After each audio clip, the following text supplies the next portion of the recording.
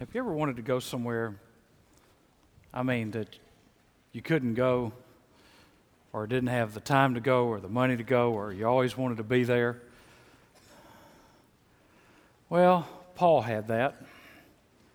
Paul wanted to get to Rome. In fact, he had a promise from God that in Acts 23:11 that he would witness in Rome also. And nothing could stop Paul from his desire to go to Rome. I've got a place I want to go real bad. As much as I'd like to be in San Antonio tomorrow night to watch Georgia Tech win the national championship, I got it in, Lewis, so you need to put more money in the offering plate. I love the Masters. I've been to the tournament several times and to probably a dozen practice rounds, but I've always wanted those badges. You know, those little badges they pin on you that say you're a patron. And you get that badge and you pin it on and you're a patron. That means that you can go to Thursday and Friday and Saturday and Sunday to the Masters and see how the other half lives. And so years ago, I kind of put my name in the hat. I saw a little ad in USA Today. It was 3 sentences. It pays you to read the small print in the newspaper. And it said that they were opening up the waiting list for the Masters. And I sent my name in, registered mail. Now, I know that the waiting list is 20 years, so I figured, when I'm 72, I'll take my walker and I'll go around the Masters. Well, this past fall, I got a letter from Hootie Johnson. Martha Burke may not like him, but I'm going to kiss him when I see him. And it said, you will receive in March of 2004 2 Life Masters badges for Thursday and Friday and Saturday and Sunday. First person I called after I called my wife was my brother-in-law, Chris, and I told him. He got happy. Because the thing I said to him is that now if it falls on an Easter Sunday, you'll get the tickets. And he's real happy this year. Second person I called was Charles Lowry. I said, Charles, I can't believe this, because Charles has tickets to the Masters. His family, his wife's family has had tickets for 30, 40 years. And Charles has tickets to the Masters. And I said, Charles, I can't believe it. How do you think I got these tickets? He said, somebody gave Hootie your article on Martha Burke.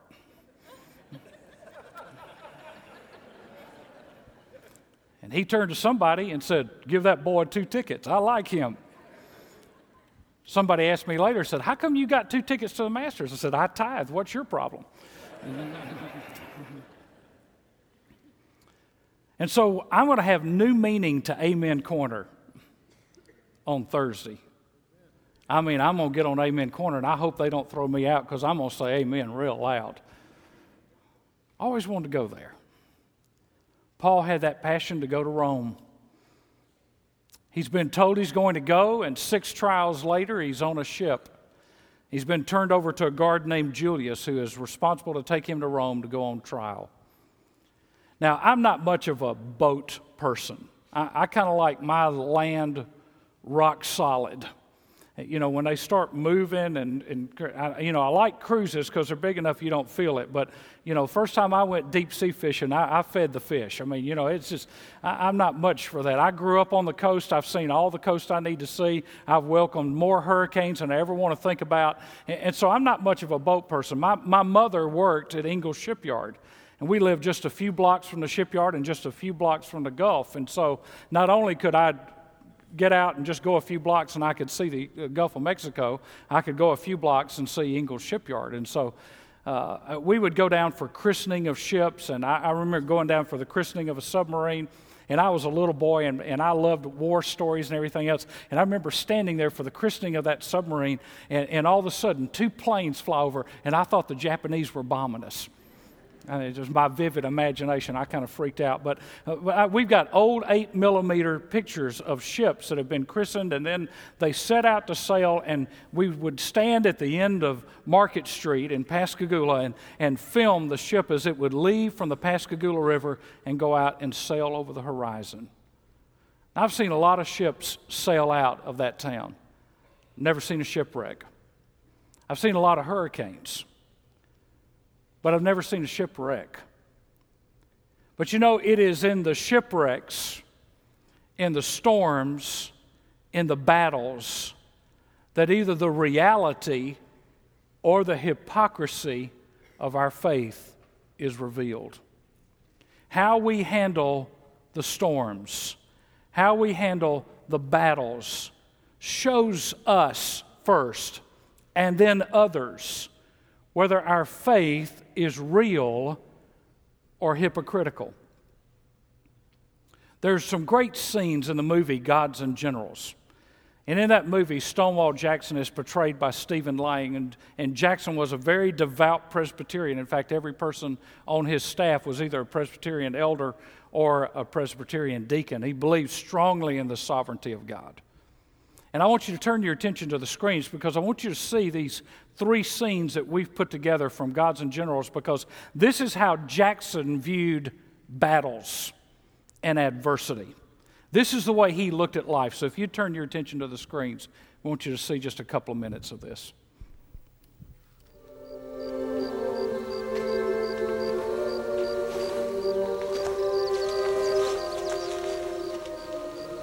Dear Lord, this is your day, and you have admonished us to keep it holy. If it is your will that we fight this day, then your will be done. I ask your protection over Anna, your faithful servant, my loving wife. I ask you to shine your face down upon her, Lord, on her 30th birthday, and to fill her heart with the conviction of how much she is loved and missed by her husband.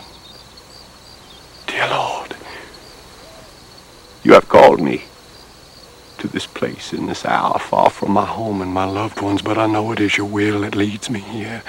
If it is your will that we fight today, I am ready, Lord, thy will be done. It is your sword I will wield into battle. Your banner I will raise against those who would desecrate our land. And if it is my time to be with you, Lord, then I come to you with all the joy in my heart.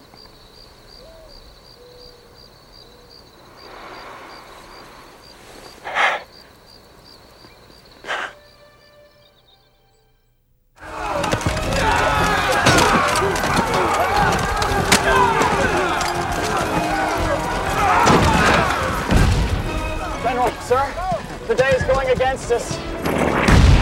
If you think so, sir, you had better not say anything about it.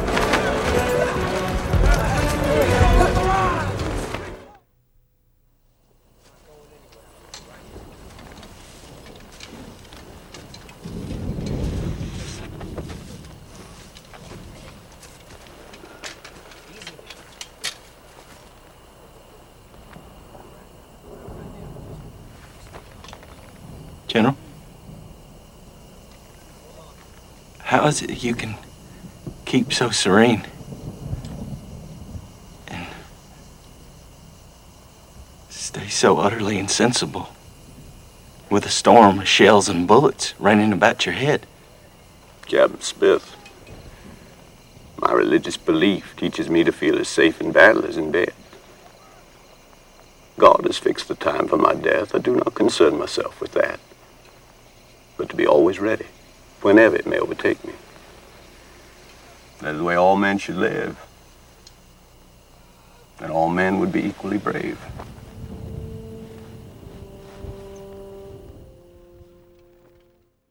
That's the way all men should live, and then all men would be equally brave. Paul's advice was not heeded. They didn't listen to him. He knew he had a word from God, But they didn't listen to what he had to say to them. And beginning in verse 9 of chapter 27, it says, "When considerable time had passed, and the voyage was now dangerous, since even the fast was already over, Paul began to admonish them and said to them, 'Men, I perceive that the voyage will certainly be with damage and great loss. Not only the cargo and the ship, but also of our lives.' But the centurion was more persuaded by the pilot and the captain of the ship than by what was being said by Paul. Because the harbor was not suitable for wintering, the majority reached a decision to put out to sea from there, and if somehow they could reach Phoenix, a harbor of Crete, facing southwest and northwest, and spent the winter there. When a moderate south wind came up, supposing that they had attained their purpose, they weighed anchor and began sailing along Crete, close inshore." At first, it appeared that Paul was wrong. They got a favorable wind. It appeared that the minister was wrong and the mariners were right. It appeared that Paul had made a mistake, and they decided that they were going to pull out because they didn't want to spend the winter in this little dinky town. And so they begin to set sail. Now be careful, because impatience and unprayed over decisions always lead to trouble. If you're impatient with God and you're not willing to wait on God, if you're not willing to listen to Him, there will be an impatient, unprayed over decision that you will spend an exhaustive amount of time trying to fix. And here's Paul saying, we don't have to go, we don't need to go, but they believed these other people. And so they set sail. They thought it was the easy way, but the easy way is the wrong way. I'm amazed that we live in a day of experts. I was watching one of the commercials yesterday during the basketball game, and they're doing all these commercials about so many student athletes in college don't actually end up playing professional sports. And this one girl, she's a NCAA softball player, and she says, and I'm majoring in marine rescue biology. I don't know what that means. Does that mean guppies? Does that mean whales? What does marine rescue biology mean? So she's a specialist in a field, and we live in a day of specialists and experts. And when somebody gets on television and they speak and they've got a degree after their name or a title after their name, or they're the president of some institute, which they probably started themselves, we say, oh, they're an expert. Of course, now celebrities are experts. They get on Leno and Letterman and Conan O'Brien, and they get on they get on Oprah, and they get on every show in the world, and they give their opinion about politics. Of course, they couldn't run Sasser, but they think they know how to run America. And they give their opinion on relationships. Of course, they can't keep one. They're in People magazine every week with somebody else. But they're going to tell us how to live. And just like the time of Paul, when the minister stands up and says, hey, this is the way it's supposed to be, they say, you don't know what you're talking about. Let's leave that to the experts. Let's leave it to the economists and the sociologists and the politicians and the media. Hey, it's the economists and the sociologists and the politicians and the media that have got us in the mess we're in. They've taken us into a storm because they thought this was the right thing to do.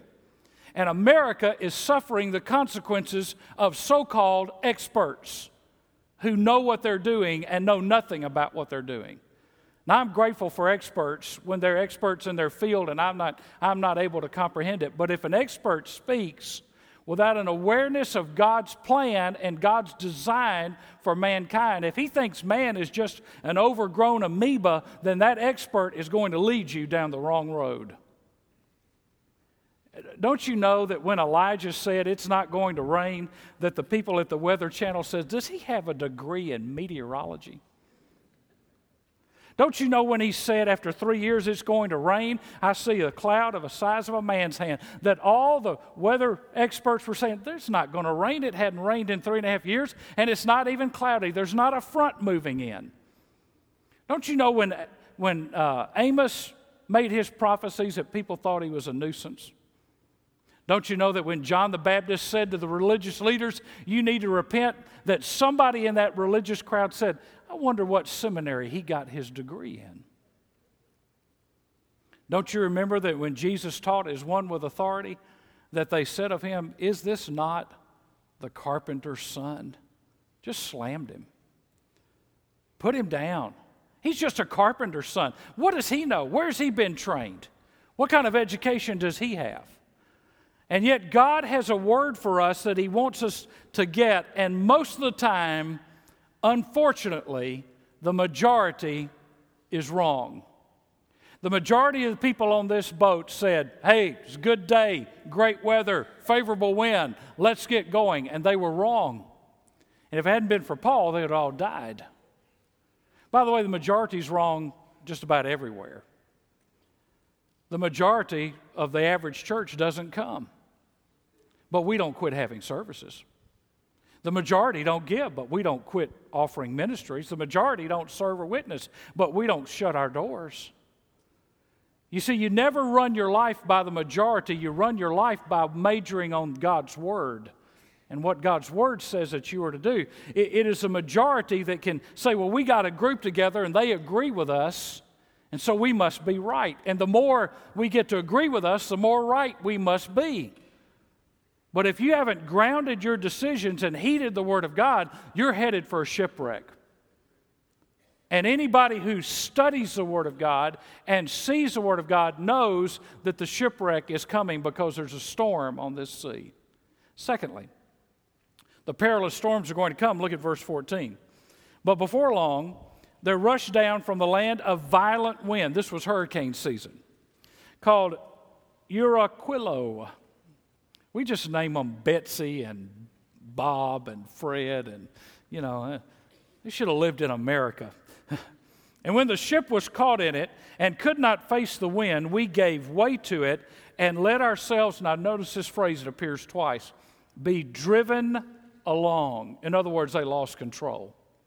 Now the storm is in control of their lives. Running under the shelter of a small island called Clauda, we were scarcely able to get the ship's boat under control. After they had hoisted it up, they used supporting cables and undergirding the ship, and fearing that they might run aground on the shallows of Syrtis, they let down the sea anchor, and in this way they let themselves be driven along. The next day, as we were being violently storm-tossed, they began to jettison the cargo. And on the third day, they threw the ship's tackle overboard with their own hands, since neither sun nor stars appeared for many days. And no small storm was assailing us. And then I want you to see the way he ends verse 20. From then on, all hope of our being saved was gradually abandoned. They were in despair. It seemed that all was lost. It seemed that this storm was going to overwhelm them, that the storm was going to take them down. They could not see the sun or the stars, and that's what happens to people. They get in the middle of the storm and they can't see the sun or the stars, and they begin to be immersed in darkness and despair and gloom and depression. I got a lengthy letter from a lady this week whose son has been in severe depression since November. Constantly looking for help, constantly trying to find hope, losing weight, dark circles under his eyes, lines beginning to form in his face because of the despair. He feels no hope. He goes to bed every night praying that God will let him go in his sleep. Despair, discouragement. And when you get in a storm and when you've done everything you know to do and the storm doesn't let up, then you get to that point where all hope of being saved is gradually abandoned, because now what happens? And listen to me carefully. The storm without becomes the storm within. And you begin to internalize the storm. And you begin to embrace it. and you begin to feel it in your bones. And all of a sudden it's dark. And in that time, there are 2 lessons you need to learn. Number 1, God will be with you in the storm. God will be with you in the storm. Look at verse 21. When they had gone a long time without food, then Paul stood up in their midst and said, "Men, you ought to have followed my advice." And I love it when a preacher can say that. Hey, you should have listened to me. You should have followed my advice and not have set sail from Crete and incurred this damage and loss. In other words, what Paul's saying is you didn't have to be here. You didn't have to have this damage. You didn't have to have this loss. We didn't have to be in this situation. If you'd have listened to me, and by the way, when you listen to the Word of God, you avoid a lot of situations that you don't have to be in. We could have avoided this damage and loss, yet now I urge you to keep up your courage.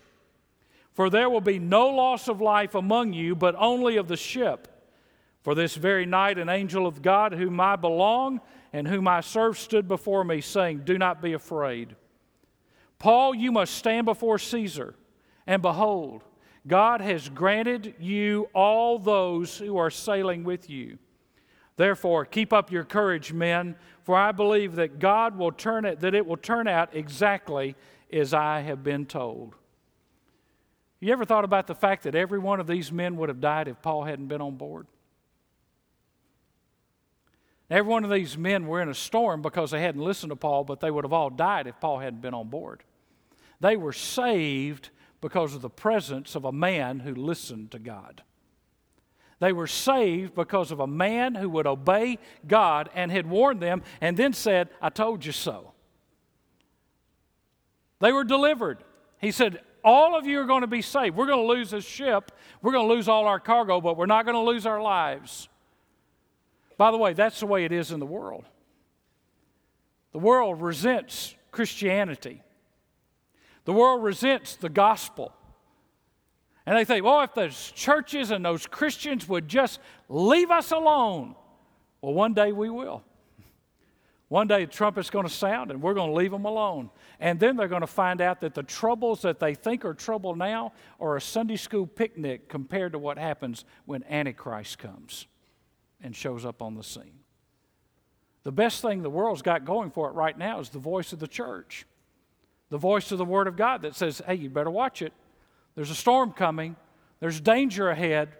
There's going to be a loss. There's going to be a tragedy. You need to be ready for it. You need to be prepared for when that day comes. But one day that voice will be removed and the Spirit of God will be removed and the world will have nothing but trouble until Jesus comes at the end of the tribulation and sets it all straight. The second thing is not only that God will meet you, but God will encourage you in the storm. Verse 24, in the middle of the storm, Paul's saying, cheer up. Now here's a guy who can sing in prison and smile in a storm. How do you explain that?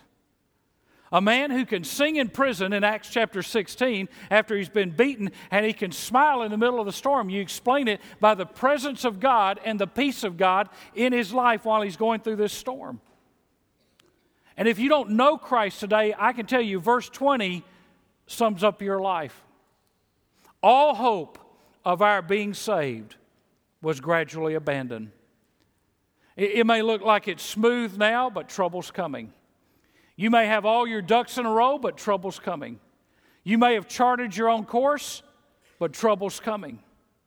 You've got trouble headed your way, and when you get in the middle of that trouble, if you don't have Christ, all hope is going to look like it's going to be abandoned because you have no resources outside yourself. Look at verse 15.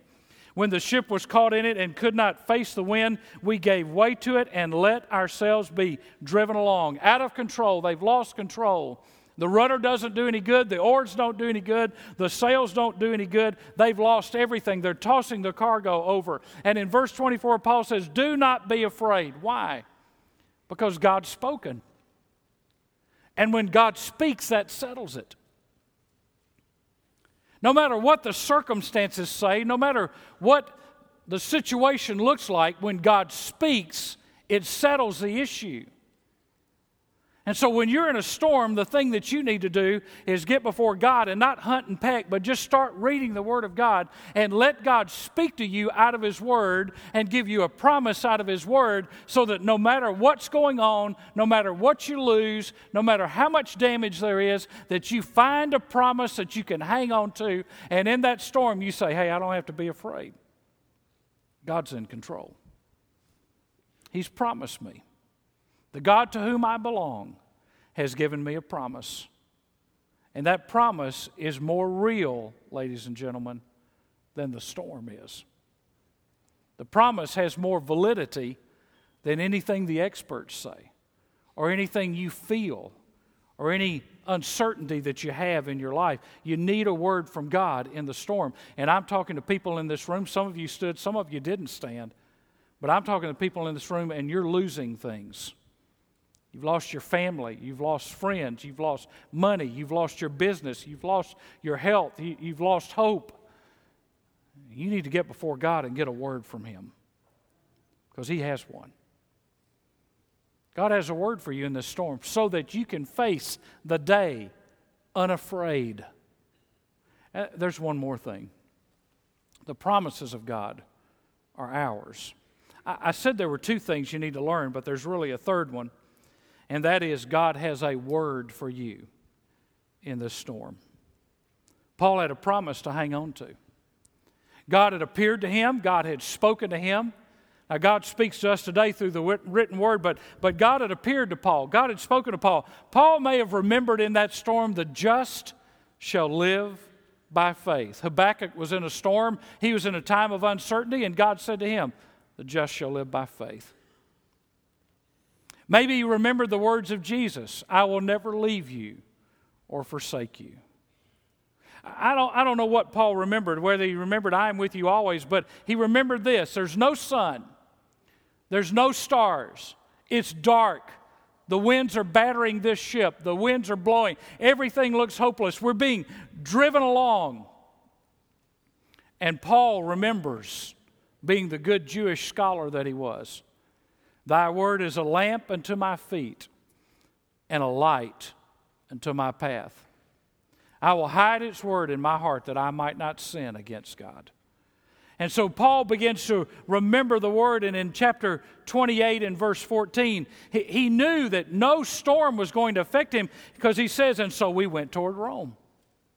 Yes, the ship was lost. Yes, the cargo was lost. Yes, things were helpless and hopeless from a human perspective, but they landed on an island. This trip took from the fall to the spring. They landed on the island, and then he just says, kind of matter-of-factly, Luke says, so we went toward Rome. Now, there are three things I would tell you before we get to the next point. First of all, God is sufficient. God's sufficient. Whatever your need is, God's sufficient. Didn't He say, my God shall supply all of your needs according to His riches in Christ Jesus? Now, if it's according to the church's riches, or if it's according to your riches, you're going to run out. But He supplies all the needs according to His riches. First of all, God's sufficient. Secondly, God's sovereign. That means He's in charge. That means this storm didn't catch Him by surprise, even if it did you. That means that even if you disobeyed God and got yourself in a storm, God sovereignly knew it was going to happen. He's not surprised. God never looks around in heaven. Jesus never turns to the Father and says, did you know that was going to happen? He knows all things from beginning to end. God's providence means that God sees beforehand. And God, seeing beforehand, knows beforehand, and knows how to walk you through. And third thing is, I'm secure. If God is sufficient and God is sovereign, then I'm secure. In the storm that I find myself in, I'm secure because I can stand on and believe in a God who is sovereign and sufficient. He can take care of me at the point of my need. Now, there are two kinds of circumstances. By the way, look at verse 44, chapter 27. And so it happened. Isn't that funny? And so it happened. Just kind of matter of fact. And so it happened that they all were brought safely to land. You see, no storm wrecks the plan of God. Your life may seem wrecked in some spots. Your ship may sink. It may seem that your life is falling apart, but no storm of life wrecks the plan of God. And so there's two kinds of circumstances. First of all, those I can change. By the way, those aren't really problems. They're just hiccups.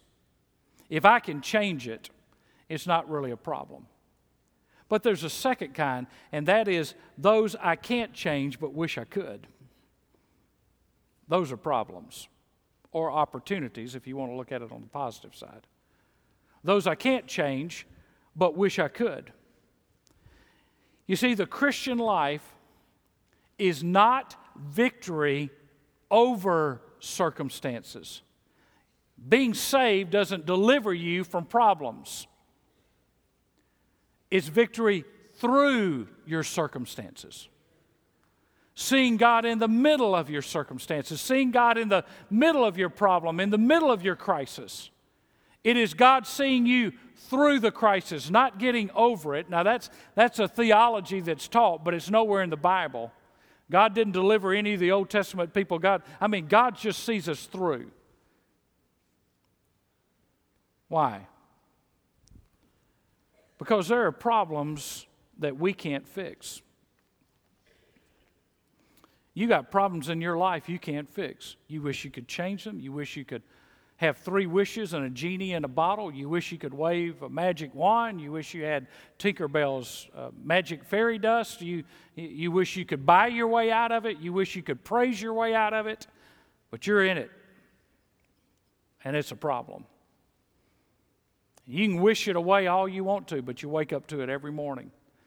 And you sleep with it every night. And you think about it every day. And it's just there. How are you going to handle it? When you can't get rid of it. When it won't go away. You have to remember that God is. Jesus said, I am. God the Father said, I am. He didn't say I was. He didn't say I will be. He said, I am. God is sufficient. God is sovereign. I can feel secure. When John Wesley was coming to Georgia to begin his ministry of missions, it was a 3.5-month journey, and they hit 2 storms on that journey across the Atlantic. This was around 1735. And as they hit one of the storms, people were panicked. Wesley was not converted at this time, but he was coming to do mission work. And he watched a group of Moravian Christians who were on board.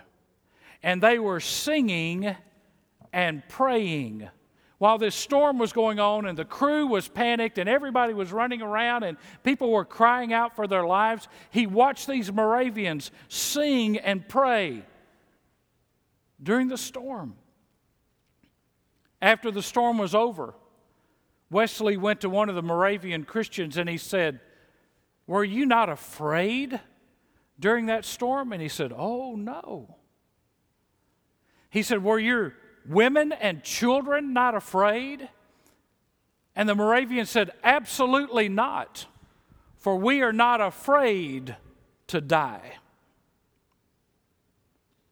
You see, the reality is, until you get to the point where you're not afraid to die, you can't enjoy life. And you can't appreciate the life that God gives you, even in the storm. Here's what I want to ask you to do. I want you to write down 2 things on how to have hope. First of all, you have to believe that God allowed it. God did it. God allowed it. God's in control of the circumstances of your life. And by the way, when I complain against God, I'm typically accusing God of mismanagement. He just was on vacation while I was in a point of need. And secondly, God will use it. God will use it. God allows it, God does it, but God will use it. God uses every circumstance as a tool to carve out His purpose for my life. Now here's my suggestion. There's a little application box on the bottom of your sermon notes, and I want to encourage you to do something. I want to encourage you that sometime today that you begin to list the storms, the battles in your life. Oh, that we would have the attitude that Stonewall Jackson had, that I'm as safe in bed as I am on the battleground because God has fixed my days. In other words, I don't have to worry. I don't have to fret. I don't have to fear. God's in control. List the storms in your life. Those things that you can't change and you wish you could change if you could. And then get alone by yourself and thank God for them. Because God is going to use that storm to mold you more and more and more into His image, to make you more and more like Christ. God is going to do it in ways that you can't even begin to understand, or you can't see and you can't figure out. But that storm is not so that you'll get bitter and angry with God. That storm is so that you'll be conformed to the image of Christ. And He's trying to chip away at those things that don't look like Him in your life. And so He allows you to go through those storms so that in the process you can say, Lord, I can't handle this. I quit. I give up. I can't fix this. I can't control this. I can't stop this. I can't make this change. And somewhere in heaven, God's saying, congratulations, you finally figured it out. With man, it's impossible, but with God, all things are possible. Congratulations. You're no longer on the throne of your life. You're no longer in control. You no longer push the buttons and make things work. Now you've got to trust in me and walk by faith. And get on your knees and just before God say, God, I thank you that I can see you in the storm even when I can't see the sun and the stars. But in the storm, I thank you that you're there with me. And no matter whatever else I lose, I know I can't lose you because you're always with me in the storm. Let's stand together with heads bowed and eyes closed. If you're here today and you do not know Christ as your personal Lord and Savior,